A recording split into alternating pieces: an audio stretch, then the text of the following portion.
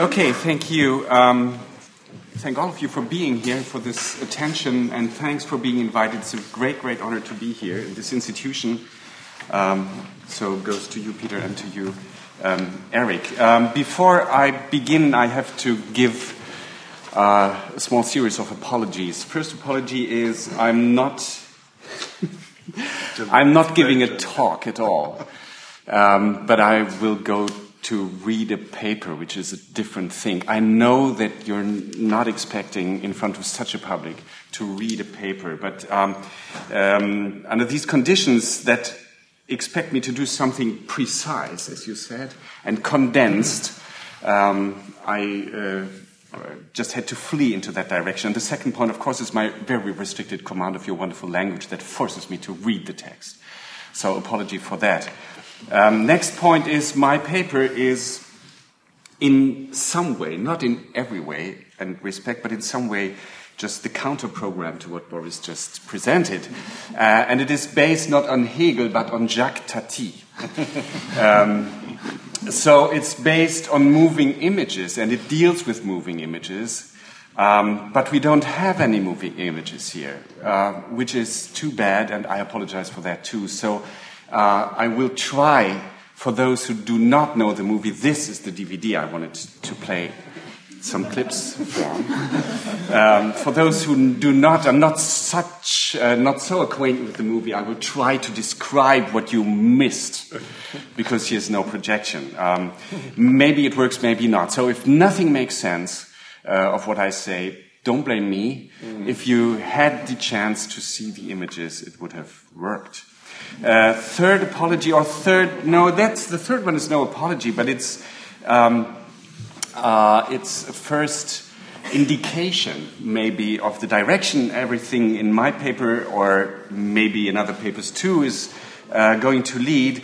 In your initial statement, Peter, you mentioned that one of the questions you centered around the problem of the words. What is medium? What is media? What are media? What are mediums?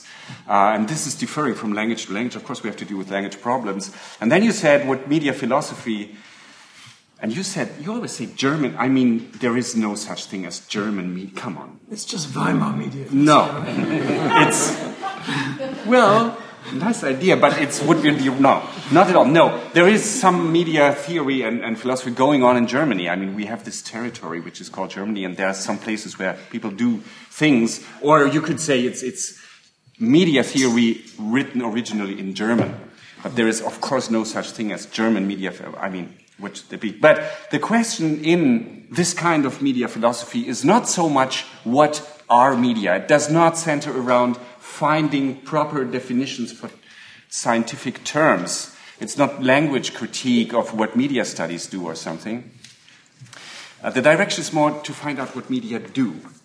What do media do? How do they do what they do? It's not so interesting this is maybe one difference between philosophy and media philosophy. And as far as I can see, media philosophy is the attempt to construct a complement to what philosophy does. I mean, philosophy is wonderful.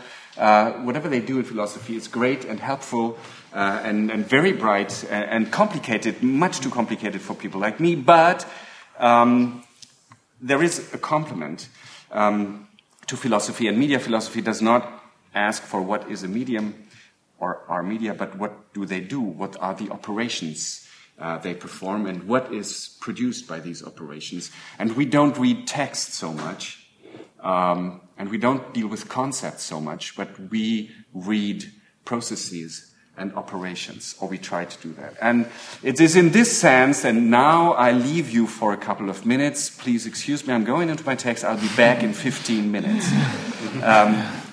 This is what I'm trying to outline very briefly with the help of non-existent scenes from Jacques Tati. And my paper has a headline, and it's called Ontogenetic Machinery. Ontogenetic machinery. Media, as considered by media philosophy, are, and that's what you already said, not what you expect them to be at all. In the first place, media in this sense have almost nothing to do with information or broadcast or transmission or communication or data processing or storage. They do not as such, for instance, produce sense or distribute meanings. If they do so, it is a side effect or a secondary function, and there are other disciplines that can wonderfully analyze these processes of sense production. In the first place, media are complex assemblies of material objects and subjects and operations and handlings, mostly technical apparatuses and human gestures, but not exclusively. But not only do media base on or integrate physical or biological matter in operations and actions. The well-known sociology of the so-called actor network, as developed by Bruno Latour, John Law, Michel Calon, and others, states that the inverse is as true. Any physical practice, any relation to objects, and any making and producing of material reality, as for immaterial reality, if such a thing exists, is dependent on mediating processes such as reference or transformation or translation. Since reference and translation are on their turn based on material media, we might say that through media, things cooperate in the production and reproduction of things. Specific media then could be seen as specific sets of material operations by which the things involved in one media produce things, or medium, my bad English, reflect and represent things and reproduce themselves as material collectives. Hence, media function as operators or bundles of operators by which the material world which surrounds us is generated in the first place. Media are ontogenetic machineries. To put it simple, they are operative assemblies which produce and assemble and reproduce things and subjects and operations, including themselves. Cut. And what is most surprising about media and what discerns them from pure tools is that they themselves seem to know of all of this.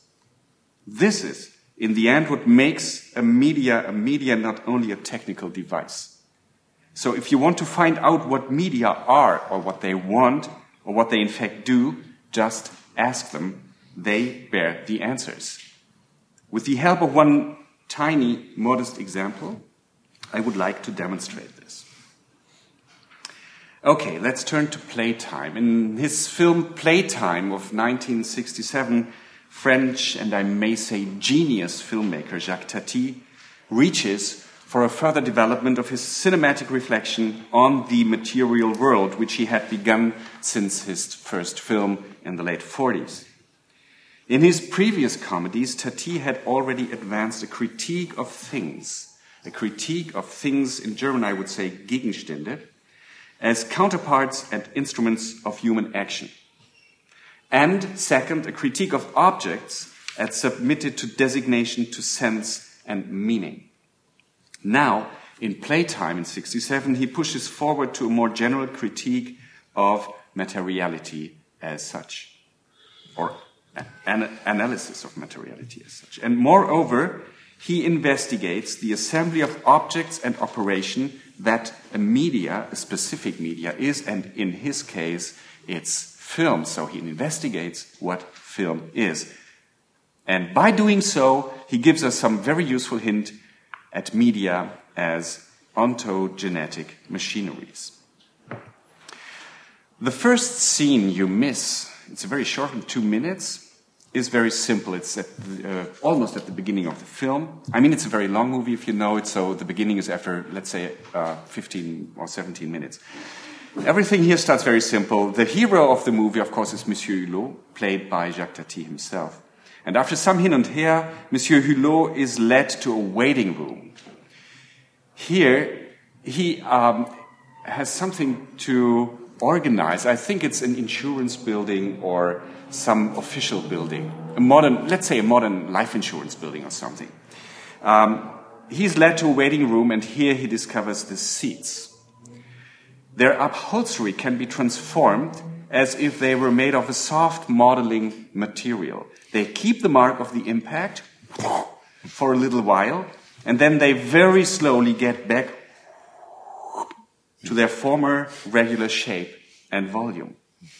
Doing so, they produce softer or louder sounds. They breathe, they hiss, they sob and sigh and plop, and I don't say more.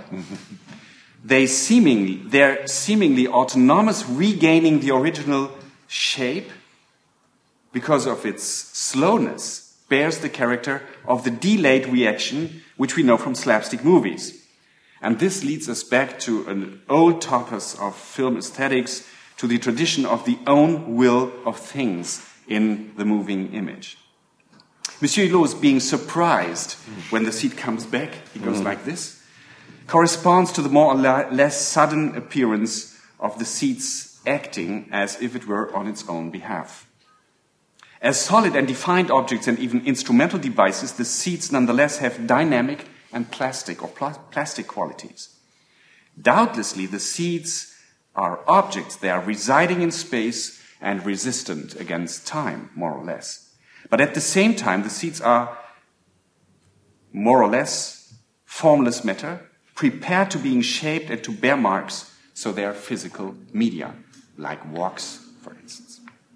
As objects, they are functional parts of the system, of the whole building, related to the world according to necessities and affordances. As media, though they bear and they offer an indefinite number of possible alternative forms and statuses they can produce. They constantly oscillate between these two poles, and Monsieur Hulot for minutes is fascinated by watching this movement. Another example for Tati's oscillating conception of things is, but maybe you like to hear that, maybe not, is the sound design. In classical Hollywood sound period, sound as the language of things, and sound, I would say, is not the same thing as noise. Sound as the language of things is clearly contrasted to human language in this classical tradition. In playtime, this contrast is undermined and wiped out. There is a fluent, continuous transformation from the background humming of the building itself. The building itself produces a constant sound that is interrupted only once when Monsieur Hulot enters into a consultation room with all these guys that's sitting around the table and having a very important conference, and he opens this door, the sound is away. That's when you get aware of the sound, that it's there. From there, the way goes via the more distinct traffic noise, like here, via people's mumbling, muttering, and babbling, to overlapping fragments of verbal utterances in different languages. Moreover, it seems that some sounds were by far more clearly defined, sharper, and easier to grasp than all spoken language. Comes in a second businessman. I think he is an American, or he is the caricature of an American, and he sits down on the seat, and then he makes all these exact gestures, like opening his serviette, his suitcase, briefcase, taking something out, making like and other very precise sounds connected to very precise gestures. So here it seems that the sounds were by far more clearly defined, sharper, and easier to grasp than all spoken language. So sound and language change place, the latter appearing less as defined form and more as a source of sound material, the former as clearly articulated. Together, again, they figure somewhere between mere raw material on one hand and well-defined acoustic object on the other. Next, we would have to mention the glass window. The window pane in Tati is marked by two boundaries. The first boundary is separating or bridging the gap between the pane as instrumental device and the pane as object of perception. For any physical action, the pane is a solid and impenetrable counterpart, an object which cannot be transcended. There is this scene where we don't even see the window. It's so big, it's bigger than the screen. And on the outside, there comes this servant man, and on the inside is a concierge, and the servant man asked for a match, and the concierge is not able to pass it over because there is a window. And he has to give a signal so that the other one comes to the door. The hand does not go through, for instance, to pass a match to the smoker. For perception, though, at least for the gaze, the pane is not an object, but completely permeable, transparent, and as such, as for us as spectators of the film, non-existent. It is not an object of perception. Nonetheless, it is once again an instrument of perception. It makes something invisible visible, namely the outside of the building, which would not be visible if there was a wall instead of a window. And here, the second boundary is articulated. It separates the view through the pane from the reflection on its surface, or mirror function. Assuming the mirror function, the window makes an object visible at some place where it is not. The object seen in the mirror visually and virtually changes place.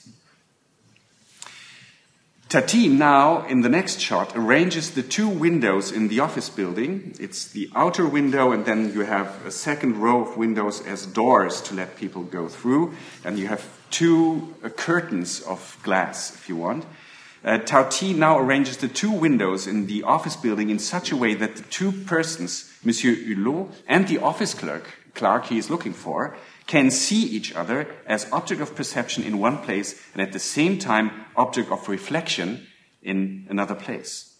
On top of this, in this scene, I can't even describe. It's very simple, it's just 30 seconds, but it would take 10 minutes to describe. On top of this, each man watches the other watching him and tries to arouse his attention by making gestures. Thus, it's no longer clear who sees whom and where in space locates him. Each of both is the effect of the double presence of the other, which itself is an effect of the transparent pane and at the same time serving as reflecting mirror. Two visual spaces, or if one might say two topologies, as John Law would put it, interfere and generate objects of vision. And the whole interplay is comic. It has all these inner relations and effects, and it's not made visible for the characters. They do not know what's going on, but for us, the spectators, with the help of the moving image. So after the transparent pane and the reflecting mirror, there is a third object, which is the moving image itself, the film. Being an instrument of perception and reflection at the same time, as well as their object, as well as their material cause, the moving image is presented here as the main object of the whole sequence. The construction of pane and mirror could be read, of course, as an allegory of the cinematic situation. The clerk and Monsieur Hulot cannot interact physically, but only look at each other, such as we can only look at them without being able to reach them. This has at length been studied by theories of cinema. But here, we have not only to do with allegory and significance and meaning, but with physical presence and operation. As object of physical involvement, the moving image is integrated in this sequence through the geometry of space. The camera does not stay outside the space made visible by that very camera itself, but it takes a precise place within this space. Otherwise, the interplay of reflection and transparent view would not work. The camera, too, although invisible in this sequence, is mirrored in. To be more precise, it assigns a place to itself and hence to our imaginary viewpoint. And doing so, the camera articulates itself as three-dimensional object in a three-dimensional space of the action it depicts. The image itself is present as condition for the presence of the objects to be seen in the image. So, to quickly summarize, Tati points at, let's say, the thingness of things, first at their tactile quality, as we have seen the upholstery sequence, second at their acoustic quality in the relation of sound and speech, and finally in their visual givenness by playing with the window pane and its complicated spatial structure. He explores the relation of these three, especially the relation of the visible and the audible. In this very difference now of sight or light and sound, Tati finds the difference of space and time, and he defines the overlapping of both differences exactly as what makes film possible. And to see that, we examine another and last shot, and this is a very famous one. We look into a corridor, a very long corridor that stretches into the depth of the image. And in front, in the foreground, you have this niche, and Monsieur Hulot is there waiting for the clerk to arrive from the very depth of the image. Monsieur Hulot, waiting in his corner, can only hear but not see the clerk coming closer, contrary to us and to the camera, who can see both. The perspective shortens the deepness of the depth of the image space, so the clerk seems to almost stay in his place while walking, and as we know, the actor really did walk on the spot. His steps, audible and well visible by his arm gesture, it performs like this and has steps like clack, clack, clack, so it's the watch gesture. His steps, audible and well visible by his arm gesture, give a precise time measurement. But measured time here does not fit the action, with the effect that the clerk seems to approach and not to approach as at the same time. For a certain amount of time, he seems not to be able to leave his place in space, and time seems not to be able to leave him. Our gaze is paralleled within the picture by a third gaze, which is the one of the concierge, who is still there. Monsieur Hulot's not being able to see is the source of the comic effect when he's getting more and more impatient and standing up a couple of times, held back by the concierge, because he thinks the clerk to be arriving. So in this sequence, the object constituted is the constitution of the object. The constitution of the object, the approaching clerk, for instance, owes itself to the non-homogeneity, to the difference and even disturbance between different modes of constitution, the visual, the acoustic, time, and space. They overlap and interact here, but they do stay incongruent, and the effect of this incongruency is the approaching clerk. So since cinema can easily be defined as a specific form of organization of these four physical media, sound, light, time, and space, the object here is a mediatic effect. For theorist John Law, objects appear at intersections and interferences of different topologies. In Tati, not only different topologies, but different media, such as space and time and light and sound, intersect and interfere to make things possible. With Tati and extended in Law, we can get an idea of how complicated this process can be. To create an object, we need not only one medium, but two or more media that interfere with each other. In the course of such an interference, two or more ways of organizing matter in space and time, in vision and sound, get into conflict. What we call a thing or an object derives, according to Tati, from such a conflict. By no means I think that this is true, but I think it's the idea that the film bears. And we shall never forget that Tati, the filmmaker and author and subject, of course, is no one else but Monsieur Hulot himself, the very effect created by this interplay of media. Cinema, again, according to Tati, is nothing else but a special place where the crossing and intersecting of different media is systematically organized and observed and explored as if it were a laboratory. The emergence and appearance of things and of authors on film could be seen as byproduct or side effect of these experiments. As a media, film is a continuous processing, experimenting with the intersection and mutual disturbances of light, sound, time, and space. Media other than film may and will operate differently, but following Tati's approach, the hypothesis goes that what we call media in general is nothing less than a complex, reified operator which creates and generates what we might look upon as perceptible or physically given reality. It is ontogenetic machinery. Thank you.